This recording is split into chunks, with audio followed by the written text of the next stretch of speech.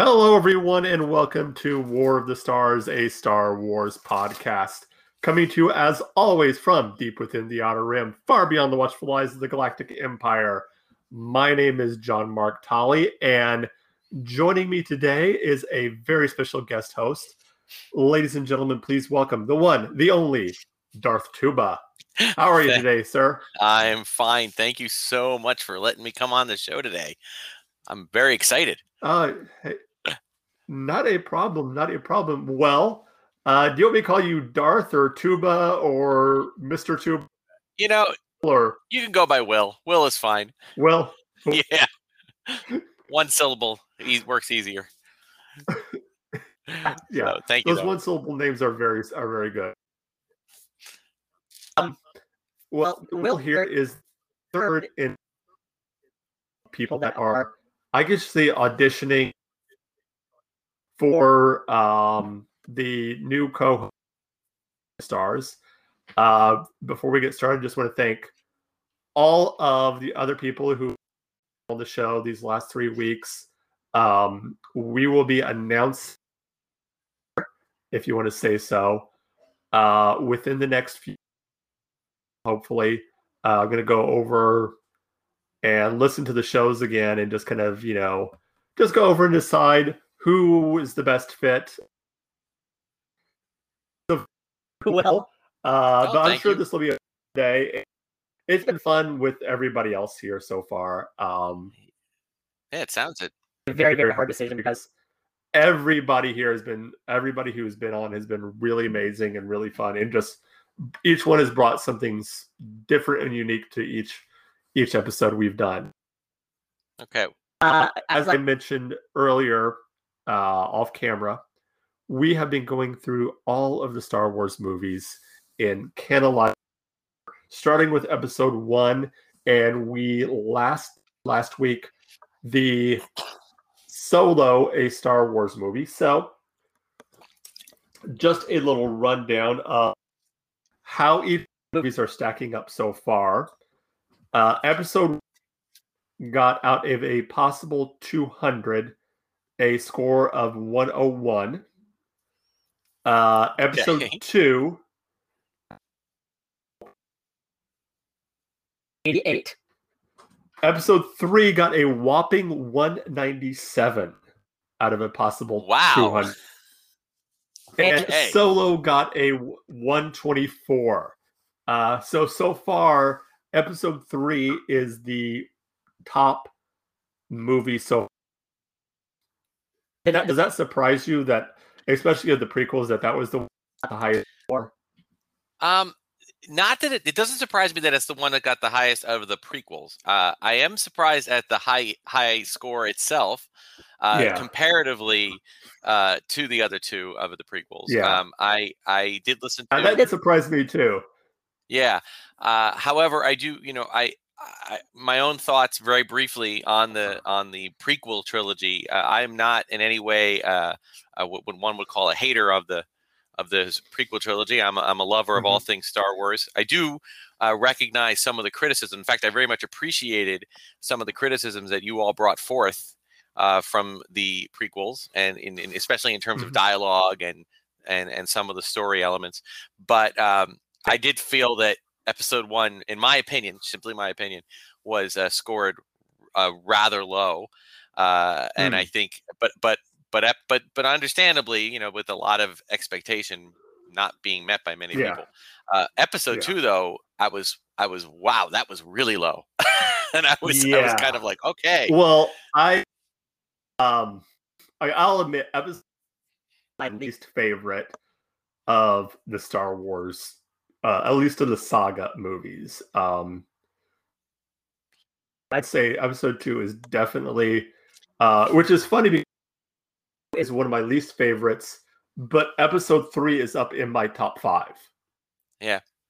Of episode 3. It's one of my favorites of the Star Wars movies we're going to be talking about today. Yeah, and we'll get to that. And I'll say that too. One thing for me for episode 2, I agree with you in that in my ranking, it's my least favorite movie, but the last 40 minutes of it are among my absolute favorite moments of Star Wars in anything that I've seen before or since. You know what I mean? So it's interesting, but I do agree with a lot of the criticisms there. So it's funny, but it's Star Wars, so we can talk about it the way we want. But yes, so Rogue One. Yeah, well, before we get started, I just want to say thank you to everyone who took place in our little Twitter poll that I was just blown away by the amount of responses I got. Over 400 some last time I looked. It was just blew me away, considering most of the other polls gotten like 7 or 8 responses, just maybe a dozen if we're lucky. That just shows you how passionate and how much people this movie is just. So before we get into the ranking, just quickly go over kind of our overall thoughts on Rogue One. So, Will, why don't you start? Okay, very good. Thanks. I absolutely love this film. I do believe it has, so many amazing qualities, not just as a Star Wars film, but as a Star Wars standalone film. It's think of, it was the first attempt at something away from the quote unquote Skywalker saga. So I thought it was a home run. And I thought that this balance between telling a new type of story, but with having kind of familiar elements and some nostalgic, callback moments was they achieved such an amazing balance, and that's saying something considering the journey that film went on to be made. So from start to finish. Well, I've said this before. Oh, sorry. That's it. No, that's main thoughts. Sorry. To me, Rogue One wasn't just a great Star Wars movie. It was correct. It's probably one of the best war movies of the past decade. In my opinion, it was just a great movie, a great Star Wars movie, and a great war movie. And that's one thing I've heard people say is it brought the war to Star Wars. Correct. I definitely. It was very much just a gritty war movie. I'm just like you. I love this movie. It's one of my favorites. Probably up in the top 3, if not top 2. Yes, love this movie.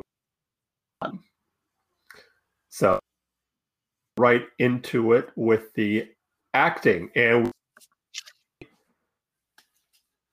oh yeah. Yeah. I mean, so some highlights for me that stuck out. And when I say highlights, I'm just naming a few. I mean, everybody in this movie brought their A game. But I was really impressed with Diego Luna. I was really impressed with Alan Tudyk. Alan Tudyk's character. I mean, it just, it's amazing what that man can do with voiceover acting. But in this case, he also brought the physical element to it. But I think if I were to put a top ranking, at least for newcomers, I would say Riz Ahmed. Just Bodhi Rook. He brought I felt it was the everyman kind of reaction. What any one of us would be reacting to if we were just thrown into Star Wars as that kind of a character, and how he reacted to everything. Just it just resonated with me. Yeah, I did like his character and journey of initially being an Imperial. Yes, the Imperial, and much like in Star Wars, not like in Star Wars, but much like in Solo, where you have that scene on, I can't remember what planet it was, but it's near the beginning where he's in the war. So Han's in the war. Mimban, I think. Mimban. Yeah. Feeling that this war and this wasn't just fought by stormtroopers and Imperial officers in tight black and gray suits, that there were men on the ground, there were men like Han who were in the mud, there were pilots like whatever. Yeah, what's his like bro that were right. part of were in the Empire and doing these all this. It wasn't just the high ranking it wasn't. But yeah, I'm with you too. Alan K2 was one of the highlights of that. Best one-liners. Yeah. I mean, oh yeah. And really, really good. And as far as villainy or villains, you really Krennic. Oh God, why is his name escaping me? Oh shoot. Ben Mendelsohn. Thank you, Ben Mendelsohn. Just Ben Mendelsohn. It's funny. Like the original trilogy was really harkening back to we all know that it was harkening back to the Flash Gordon serials, the Buck Rogers serials, and there was kind of a twirling mustache kind of cardboard cutout villainy of that I think the original trilogy emulated to some degree, but with a more modern flair for that time. And I think Ben Mendelsohn took it to the next level with this type of like kind of trying to rise up the ranks, imperial, and trying to grasp on to any power that he can, even so much as to almost challenge Vader, which didn't go well for him, but and to wanting power so much that he would destroy friendships. You get the feeling that him and Galen Erso at one point were you get that scene where they're in the apartment. You get this feeling that they were once good friends, at least friendly with each other. They knew each other. They were at each other's house before. They had dinner together. That his lust for power was so overwhelming, would destroy friendships. Get it. Well, we just another great actor. Galen Erso, Mads Mikkelsen. Just it was nice to see him, because he had been very popular, but as a villain, playing the villain. So it was nice to see him kind of take a different type of role, at least one I had not seen up to that point of playing the more heroic character, loving father, that type of a thing. And he just brought it. He made you really feel for him.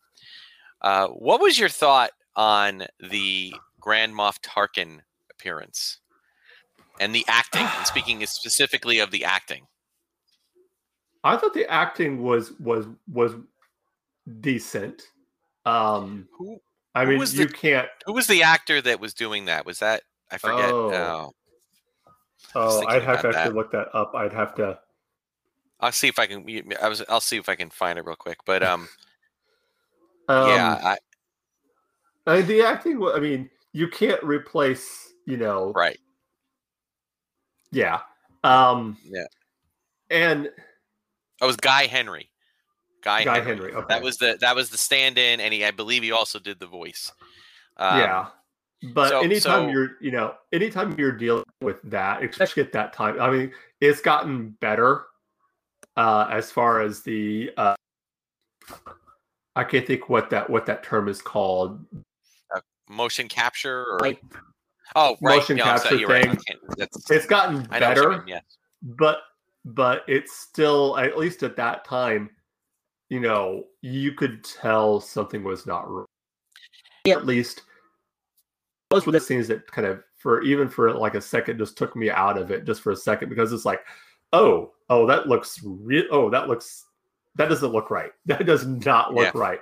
So, and I don't think that was the actor who was, behind there doing, saying the line, doing the act, the movements, but it was just the special effects of that took me out of it for just a split second. I I would agree to a point. I would say that I was blown away by it just because there were rumblings, but we didn't know for sure. So when he turned around, I Yeah. saw the reflection, and I thought, okay, they're going to just do it kind of off to the side. It'll be and then he's turned around, and I went, wow, they went there.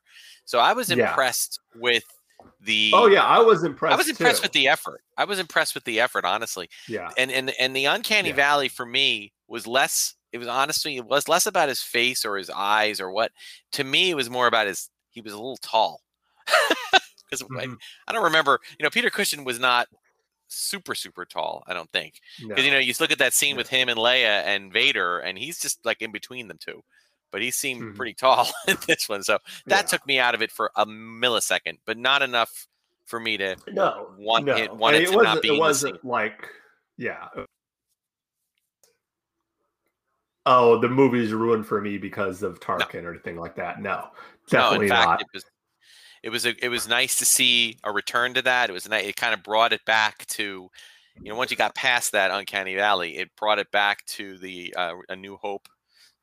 The feel of it, the DNA of it, so to speak. So I was fine with it, but I was just curious, and I liked Guy Henry's performance. Obviously, with it, he looks like him. I would have been okay if they just cast him and put him in makeup, and just did it. Yeah. But I appreciate the pushing the envelope. Because we got some other Donnie Yen and Jian Wing, Chirrut and Baze. This idea bringing out. Oh, go ahead. No, just saying, I absolutely adored Chirrut. I adored that. And that Chirrut and Baze. I want a Disney Plus series with the two of them. Make it happen. Yes. Yes. Make it happen, Disney. Yes. I like just this bringing out different Force traditions. Not just the Jedi, not just the Sith, that there's these other traditions, that it's just like, if an alien was to come to Earth and see the, let's just give an example, tradition. They might think, oh, there's just Catholic and Protestant. Well, or there's just Catholic and Orthodox. Well, not really. No, that's not how that works. And it's just, it has to be the same with, the Force. There's not just Jedi and Sith. There's this myriad of different, faiths, if you want to call it that, different traditions, different. Absolutely. And it even jumps into that a little bit at the beginning of Force Awakens when with Lord Santeska or whatever his name is, talking to Poe, so not to jump to another film, but just saying that there are like religious sects or different types of faiths, and I appreciate, and I really enjoyed his journey, especially Chirrut. I'm talking specifically, and I thought Donnie Yen did an amazing job, and it was nice to see. The martial arts aspect come into play prominently, especially in his, his basic introductory scene. Yeah, like I said, I loved the dynamic between him and Baze, and this kind of the true belief in Chirrut, and then Baze is kind of the has gotten gone and like he's not sure if he what he believes anymore, is not quite following, lost the faith. He loves that he's not going to abandon him, and it's just that scene where Chirrut's like walking away in the rain, and he's like, you're not gonna do well out there. I'll be fine. I have you. As he's walking away, and sure enough, Baze hops out and starts following him. It's great. Yeah, it's a great dynamic. And then, we'd have to be remiss if we do not mention Forrest Whitaker as Saw Gerrera. As far as I know, this was the first time that a character that was on one of the animated TV shows, The Clone Wars, actually showed up in a live action movie. What did you think of Saw Gerrera? And let me preface this by saying that I absolutely adored the way he took that character and what he did with it. But it was my least favorite character of the entire film. Now, somebody has to be the least favorite character, but if being the least favorite of an ensemble that you absolutely loved isn't saying much. Okay, he was still fantastic. I just felt that some of his lines, and again, maybe this is more about dialogue and less about his delivery. Maybe it's a little bit of both. But I just felt that some of that was a little like, I don't know. The one that took me out of it was save the rebellion, save the dream. I kind of felt like that just seemed out of place. Not that there's anything inherently wrong with that line. It just didn't seem in place with everything else he was saying.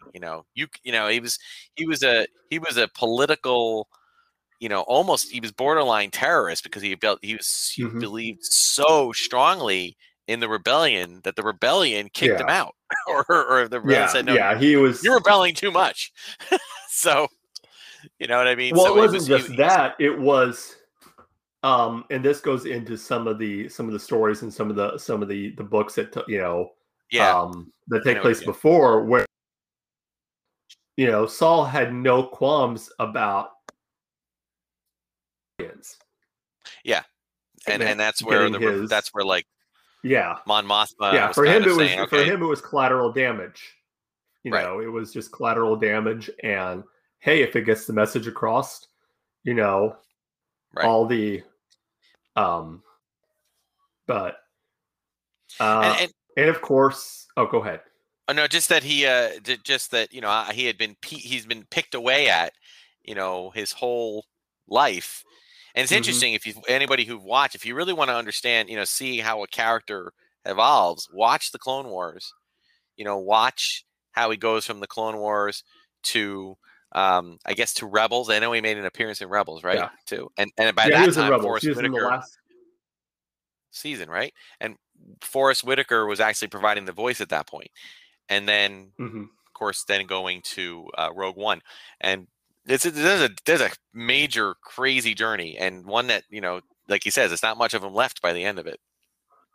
So I can understand if he's a little bit, off the rails, so to speak, by then. So I can understand. As I said, it was just something, he brought me out of it a little bit with some of the mannerisms by which he spoke, the raspiness of his voice. But as I said, that's minor, very, very little. Yeah. I still love the character.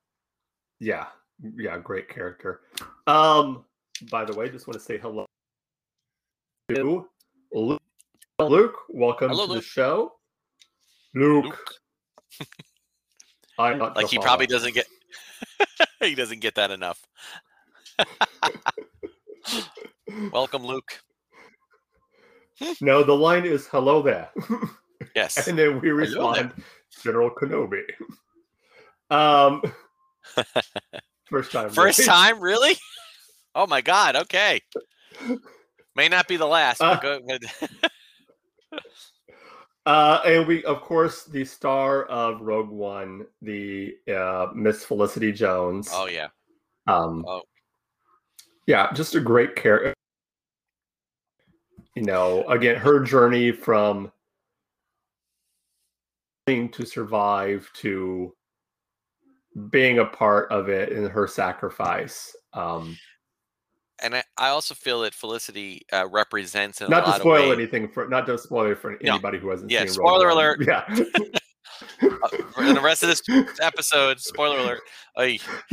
Major spoiler alert. Okay. No, but Felicity to me represented was one of the faces of kind of newer, more modern storytelling. With so much that went on, when you think about the original trilogy and even the prequel trilogy, there, as George Lucas would do, is very faster, more intense. There wasn't a lot of time to stop and reflect. I mean, you can think about Luke looking out at the twin sunsets. How many other times besides that moment were there moments like that? But I think with Felicity, with Jyn Erso, the entire movie, she's reflecting on and observing and responding, and sometimes it's with action, and sometimes it's with words, and sometimes it's with speeches, but other times it's just with look and seeing looks change and watching that video, the hologram of her father, and just you can see the pain in her eyes, and she just really brought it. It was fantastic. Yeah, and I her, like I said, her journey from not wanting to be involved, of she has the line when she's with Saul where Yeah. she says the line of you don't see it. He says the line about the imperial flags flying over every system, and she says, well, if you don't look up, you don't notice it. Mm-hmm.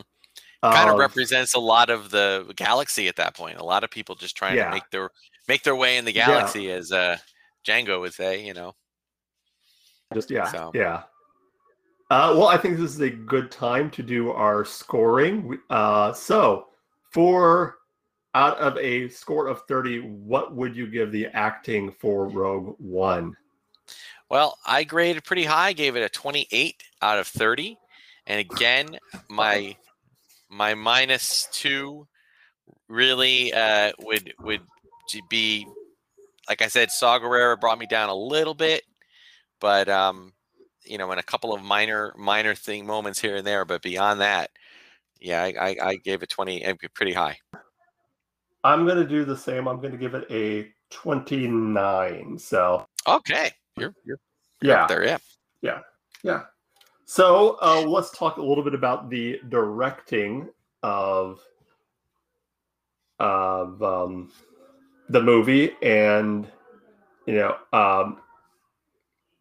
this is one where I really wish our co-host Joe. Yeah, I wanted to ask.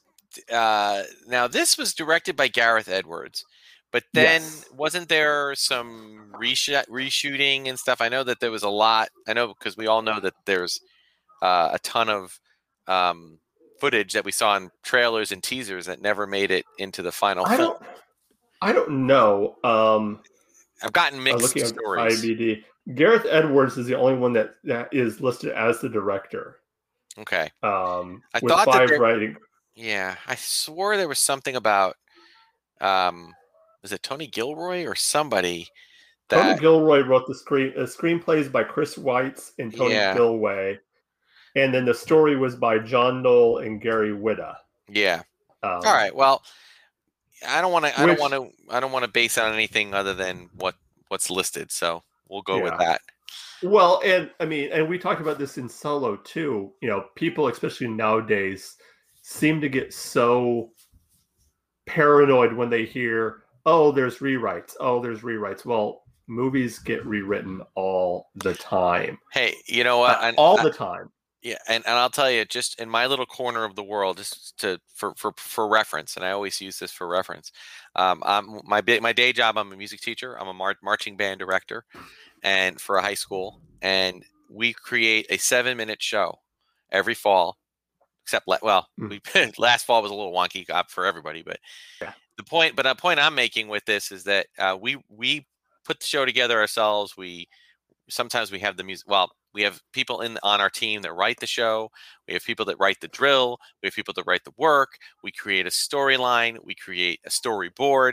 We essentially put on a 7-minute mini live action movie, if you will, with music and everything and movement on the field. Okay. It is an artistic thing. It's totally, it's apples and oranges when you look at film, but it is an artistic endeavor. Okay.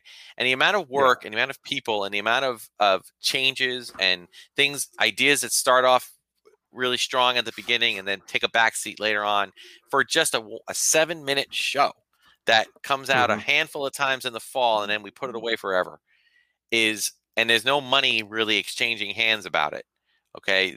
That to me makes me understand that all sorts of changes happen with so many people involved, so many artists, so many creators that, you just have to let them do. And, nobody sets out to make a bad movie. No one even sets out to make an okay movie. Everyone goes out to make the best movie they can make.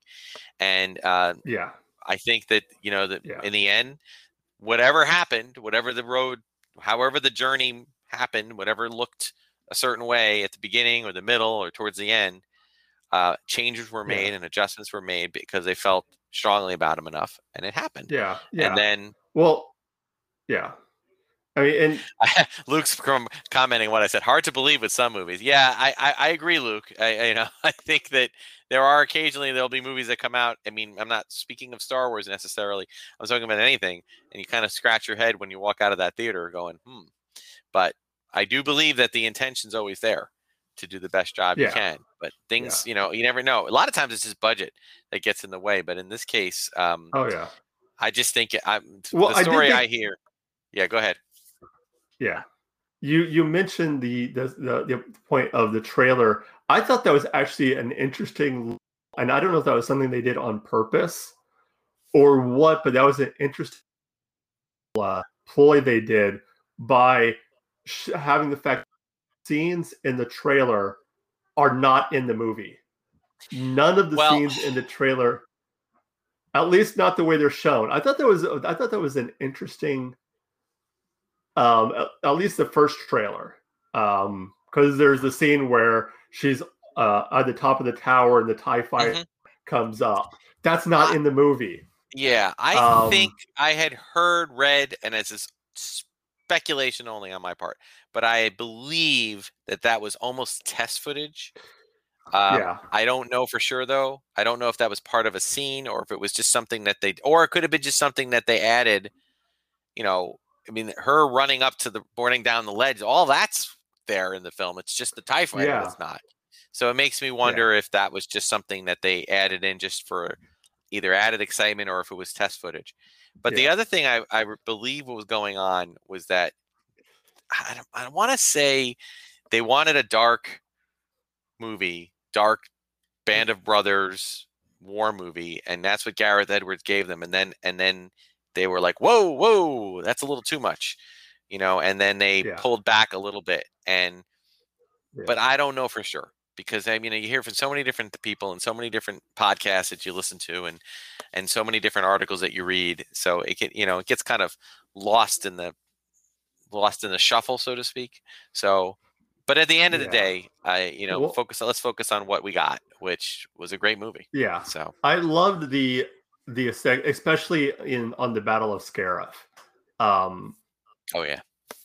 The aesthetics there and the look of the rebel soldiers. I mean, that looked like something straight out of Vietnam or a World War II movie where they're in the Pacific. Even to the helmets they were wearing and the uniforms they were wearing, it's like, am I watching a Star Wars movie or am I watching a movie, a documentary on Vietnam, the Vietnam War? What am I watching here? Yeah, absolutely. And at the same time, I mean, just at the same time, with that, with that Scarif on the beach's scene, right, takes you right out of Normandy, right? Then you're also coupling that with the space battle that was for the one for the ages, and it's so fantastically great effects. And then what do?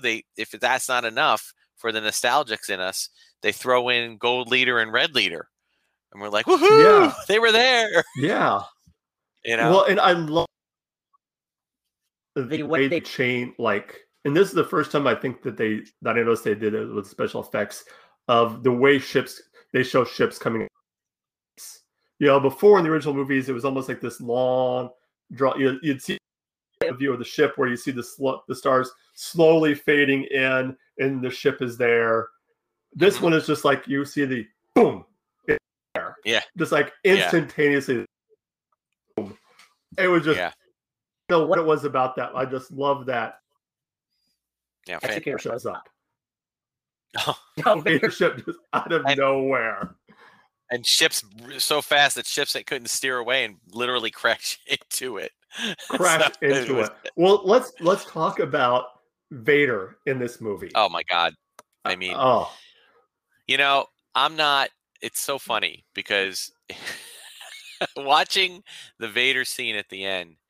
I mean, just seeing Vader at all, having him, when we first viewed the movie, we saw Vader with the scene with Krennic, which I was thrilled with it. And if that had been it, that little scene, that would have been enough for me, especially since they even threw in some of him in the back to tank with, hints of Anakin without the mask on.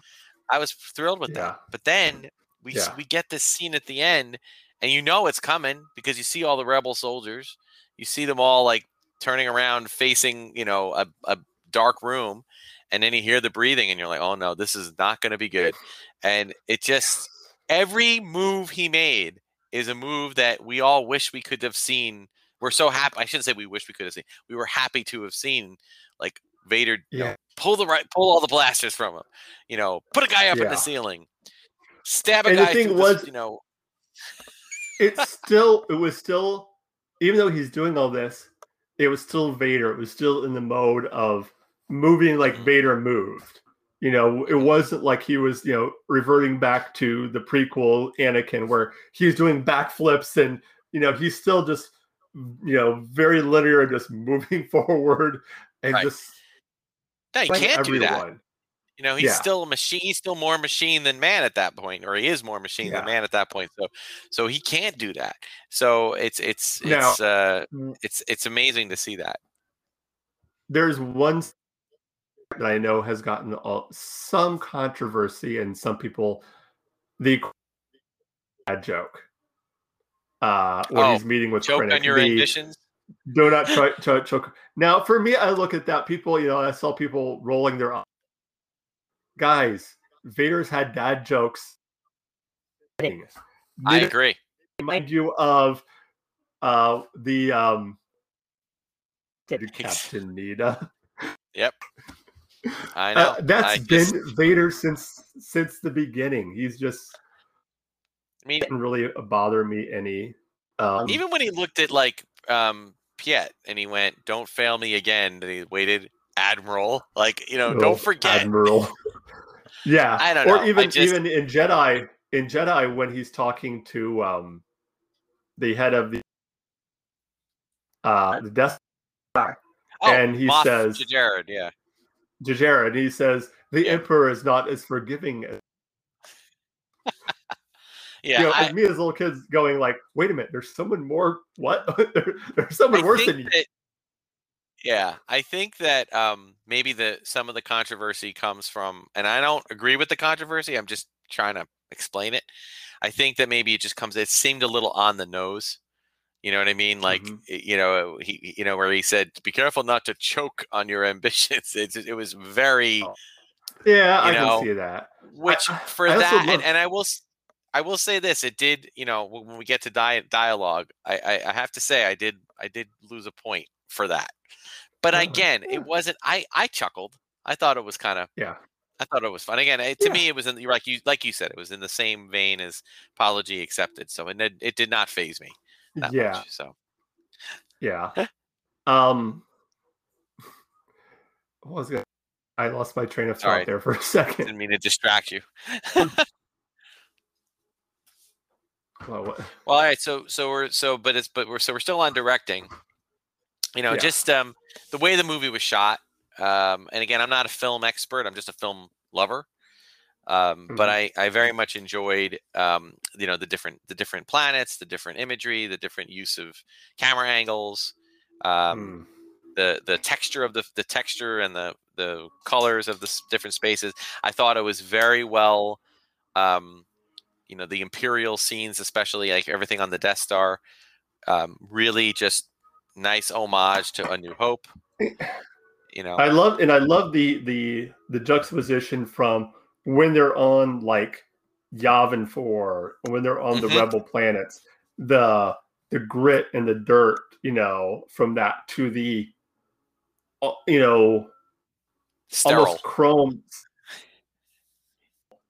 of the Empire. Vader, real quick. I remember what I was thinking about was Vader as being the galaxy man.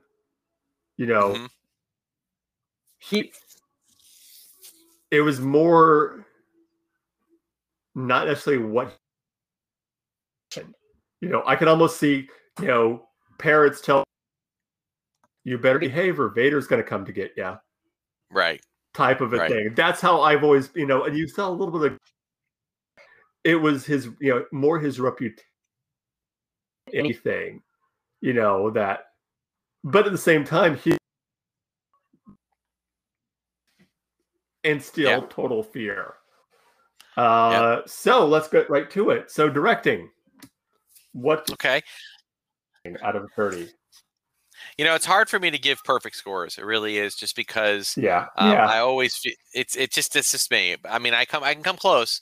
I'll give it 29 out of 30. All right. I really did think that this was very well executed. Again, I'm not sure what the behind the scenes stuff was, but the end result I felt was spot on. So I'm giving it a 29 out of 30. I gave it the same. Unlike you, it's hard for me to give perfect score. If I was going to be very, very specific, I give it 29 and a half. Okay. Very, very close. Very But so the writing or the dialogue part of it. And traditionally, with the original trilogy and the prequel trilogy, this has been where Star Wars struggled. It's well known for not being a great at dialogue. I think even he would. Oh yeah, he's self-proclaimed king of wooden dialogue, as he once called himself. So yeah. So it's okay. I mean, we love him. We love GL, but yeah. Oh yeah. This is why we have because right. Even Harrison Ford said it. You know what I mean? You can type this, but you can't say it. So exactly. So we're in the new era. This is the first movie, right? Well, I guess Solo was the first movie you said that was out of the George Lucas era. Do you remember what that score was? Covered. Do you happen to recall what you gave the specifically the dialogue for that one? I'm just curious, because that would have been your first one out of that. Was it? I would assume. I do not remember. I would assume it would have been higher. Remember. It was higher than the other ones. It wasn't like a perfect score by any means. Okay. But yeah, it definitely was higher. I think the dialogue in this one is definitely better than even Solo, I would say. From the witty banter of between you and Cassian Andor, and even the even the little callback, for the "don't tell me the odds" type of a thing, where he says, "Do you know the odds of her? They're high, very high." For me, for when it comes to dialogue, K2 was definitely the highlight for me of that. Yeah, even got the I have a bad feeling about this line without finishing it. So. My two favorite ones are "You're being rescued. Do not resist." Yes. What's the other one? When he's pretending he's the Imperial robot, that he's captured them, and or I like him when he's like, when he's trying to. These are prisoners. I'm taking these prisoners to be imprisoned in prison. In prison. No, but I believe that there was a great balance, and again, a really good type of movie, like of this type of tentpole style movie, is a movie that can bring a lot of different fans in, a lot of different genres and a lot of different demographics in. And there was the more serious dialogue. There was that more, empire driven. What's the villain's motivation, driving points about the Death Star dialogue.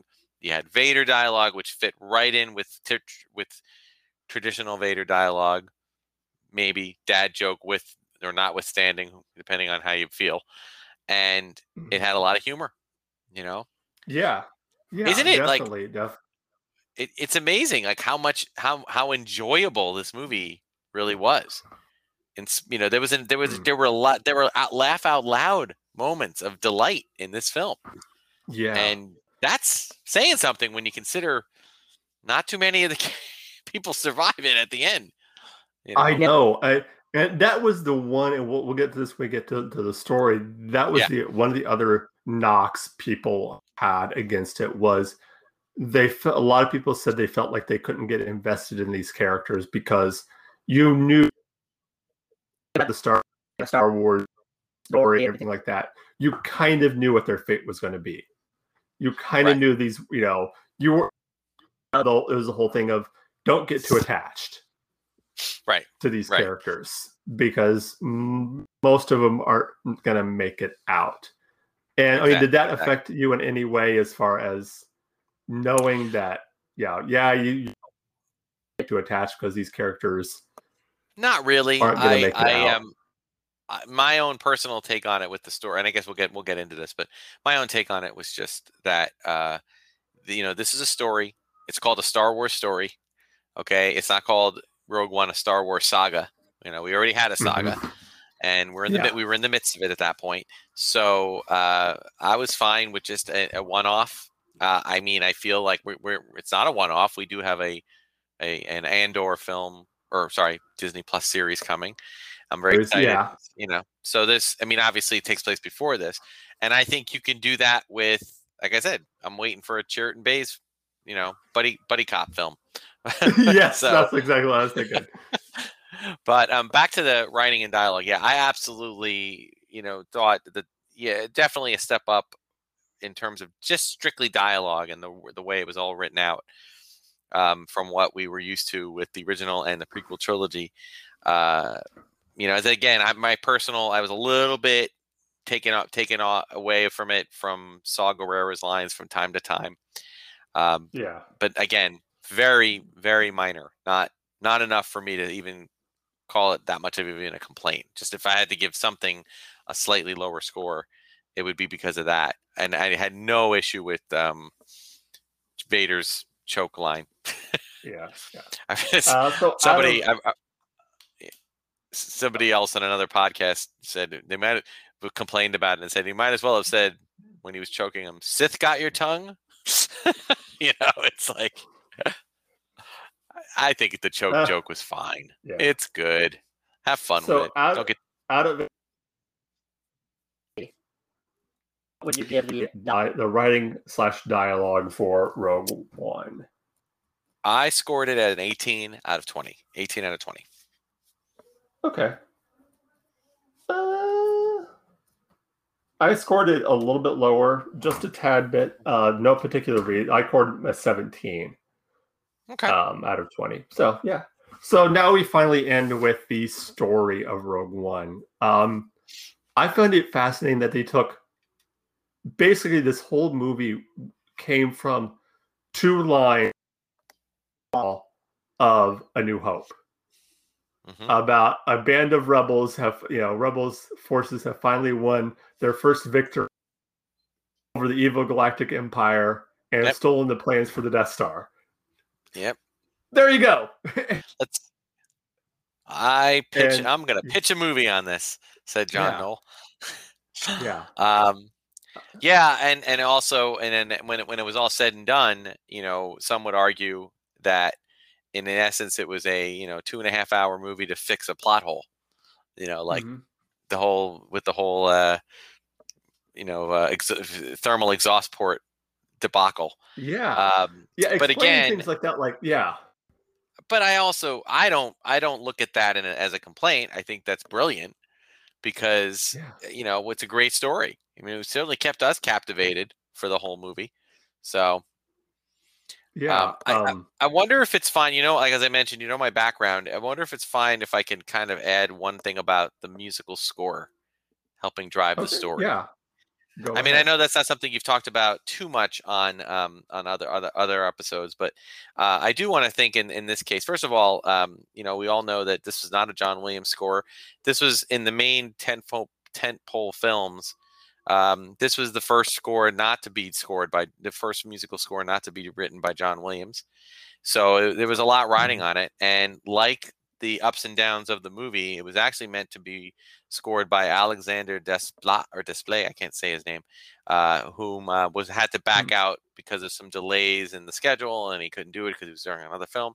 So with very little time, only a handful of weeks, Michael Giacchino was given the task of writing, and boy, did he deliver on a score that I mean, I don't want to say it's better than John Williams. No, I'm a huge John Williams fan, and I bow down to the master. But he took a lot of the DNA and of the Star Wars, including using themes that we have not heard since A New Hope. So for 40 years, and brought them back here and there, and but created his own take, his own original ideas, some interesting themes, and then helped drive the story forward. So I like to, when it comes to story, I do think the musical score needs to be considered as part of the drive of pushing that story forward. Yeah.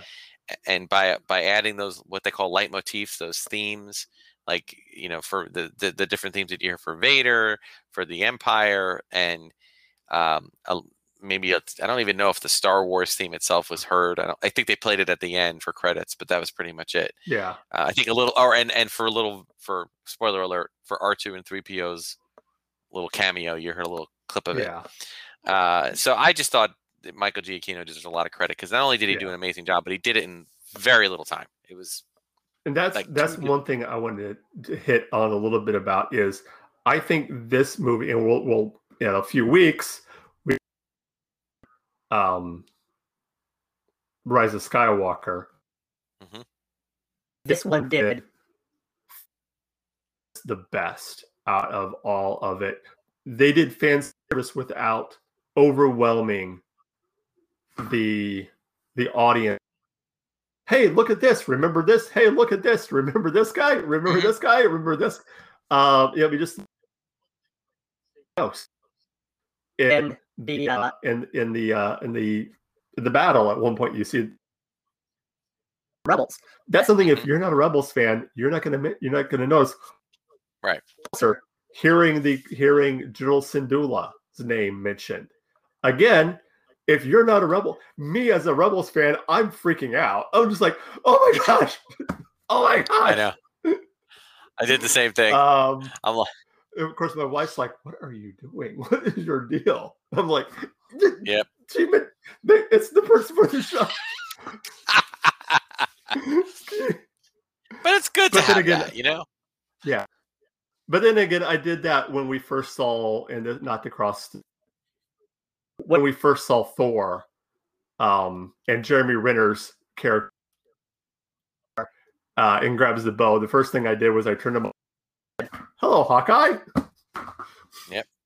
There it is, right? Oh, yeah. There you go. But yeah, it was. Oh. No, I was just gonna say, great. But as far as the overall story, yeah, it was. I agree with you wholeheartedly. Just like an absolute, darn near perfect execution of being able to tell a new story, but at the same time balance out those pieces of nostalgia, those fan service, if you want to. I mean, I always like the word fan service. Always made me feel weird, because I feel like, when you're dealing with a franchise, I mean, anything with 3 or more movies to me is a franchise. Actually, 2 or more movies, but I think 3. And anything beyond that, I mean, and it's been going on for decades. I think that you're doing a disservice if you don't have at least some level of fan service. Now you can do that without hitting you over the head with it, like with a shovel. But you need to find that you got to find that balance. And I think that's what I was talking about. Rogue One did that perfectly. Yeah, they found that balance. Throwing little things in for the hardcore fans that have been watching from the beginning, without overwhelming and without people, that were new to the franchise, maybe of their heads going, "What is that? What is going on there?" Which I think that's one of the perfect things about how you do fan service perfectly. You can get the casual fan, the hardcore fan going, "That was awesome," but for the same reason, and then at the same time, completely different reasons. So let's just get right to it. You rank the story of Rogue One. I gave it a 19 out of 20. I gave it almost a perfect score. Same thing here. Yeah. So, as I said, it's the only reason I didn't give it a perfect 20. Well, again, it's hard for me to go like absolute perfect. Yeah. I do think that whatever I will say this, we talked about the bumpy journey it took for them to get to where they were at the end. I do think that there might have been, once you've rewatched the movie a few times, there might have been the very occasional, very brief moments here and there where something might have seemed rushed over here or a little slow over here because they were working on adding things and subtracting things and putting things in and taking things out. And, whenever you do that kind of editing, I can imagine that can be complicated. So there might have been a moment or here too, but nothing specific I can slam it down for. So that's why I gave it a 19. But an overall story. And as I said, for me, the musical score really helped push that. And that was saying something with having being the first score without John Williams, who's the master at doing that. And secondly, to do it in such a short amount of time. So kudos to Michael Giacchino for helping drive that story, in my opinion. Yeah. Well, ironically, we both scored it a 94. Wow. Look at that. Yeah. With a total score of 188. It's still, ironically, amazingly, it did not knock off the top rated movie. Wow. It's the second rated movie. Which I'm going to have to go back and rewatch. Well, had I been on that episode. Make sure I got the numbers right. I don't know. Yeah, I mean, it's possible. But it just means that, well, how many of you were there? Was it two? Was it still two people? Was it 190? Yeah. That means that means with, what do you have? 3? That means that somebody had to score it perfect. Like, had to have several perfect scores, right? If it was 197 out of 200. So 3, it was just 2 of us for episode 3. Okay. So that would be. Yeah, we haven't had a full crew for a while. But anyway, that's neither here nor there. No, that's all right. It's each one is scored how it's scored. It's fine. I think it deserves a place. Rogue One deserves a place on pretty high up, and I think it's. I thought it was Disney's first and a brilliant and awesome first venture into non-Skywalker saga storytelling, and I think that. Actually, when you think about it, at least based on the scoring you guys have given, I guess Solo was scored what better 127 something. I forget what you said for Solo. 124, I believe. Yeah, 124. I probably would have scored that one higher. Just to give you my 2 cents. I really enjoyed that. To me, that was a fun ride. Literally a fun ride on the Falcon, and so I just took that one as it was, just as a fun adventure. It doesn't have to tie in to anything specifically. And I knew they were trying to set it up for something bigger than it was. And maybe we'll still get that. Who knows? Make Solo 2 happen as a hashtag. So we'll see what happens with that. Yeah. But I think Rogue One definitely deserves its high score. And I congratulate all those involved and looking forward to Andor and seeing how things continue with that, or at least how his story unfolds before this. Yes. Well, before we wrap things here tonight, I guess we say house cleaning. We had no War of the Stars, at least for right now. There's no plan for next week or the week after. I will be on vacation in Tennessee for the weeks. Me and the family are going down to Gatlinburg. Oh, nice. So there will be no stars, like I said, that I know of. No plans for it. Things might change. It depends. We will be announcing the new co-host. Hopefully, this is Wednesday. Before next Wednesday, we'll definitely make that announcement for who is going to be the new host for War of the Stars, a Star Wars podcast. Also, quick for those of you who are on Facebook Live watching, by the way, thank you. We have official merch. Link is on the Twitter page. Check it out. There's also all media. So definitely go check that out. Buy the shirts. We have t-shirts, sweatshirts, hoodies, mask, you name it, we have it. Pretty good, I think. So yeah. Before we get out of the stuff, Will, why don't you tell the people out there and where they can find you at? Okay, well, thank you so much. I am actually I have a YouTube channel called Darth Tuba Star Wars Unboxing Show. We drop episodes usually on Sundays and Wednesdays. Basically, it's a collecting channel, unboxing new and sometimes older or vintage product, and just kind of talking Star Wars in general. And in addition, you can find me on Instagram and Twitter at the same handle, at Darth Tuba. And if you want to check out Facebook, I have a Darth Tuba Star Wars Unboxing Show. Just look it up, looking up all that stuff, and you can find me all there. And I look forward to hearing from some of you if you have any questions. So thank you so much, and thank you very much for having me on. And I want to wish you guys all the best. I want to wish the other co-hosts that are applying for the role or auditioning for the role, I want to wish them all the best. And I just had a great time just being on the show. So thank you so much for having me, regardless of your decision. And this goes to all the other guest host we've had here. Even if you don't get the official role, every one of you is welcome back on the show anytime as guest host. We're always on here. Yeah, awesome.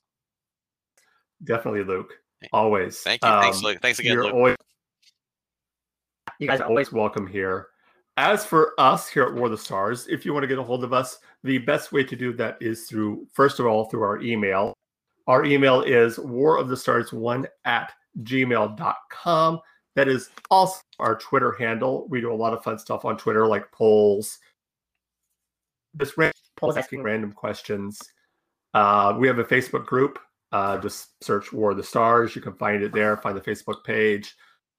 Not quite as active as we used to be, unfortunately, on the Facebook page, but we hopefully will start getting that. And our Patreon, of course, is patreon.com/war. Mentioned we have a t-shirt shop. Link is in all the descriptions on all our social media. Go there, check it out. And that will do it for us this week. Next time when we get back together with a new permanent co-host, we will be finally hitting the original trilogy. Woo! And until then, remember, this isn't just my Star Wars. It isn't just your Star Wars. This is our. Until next, Force be with you. May the Force be with you.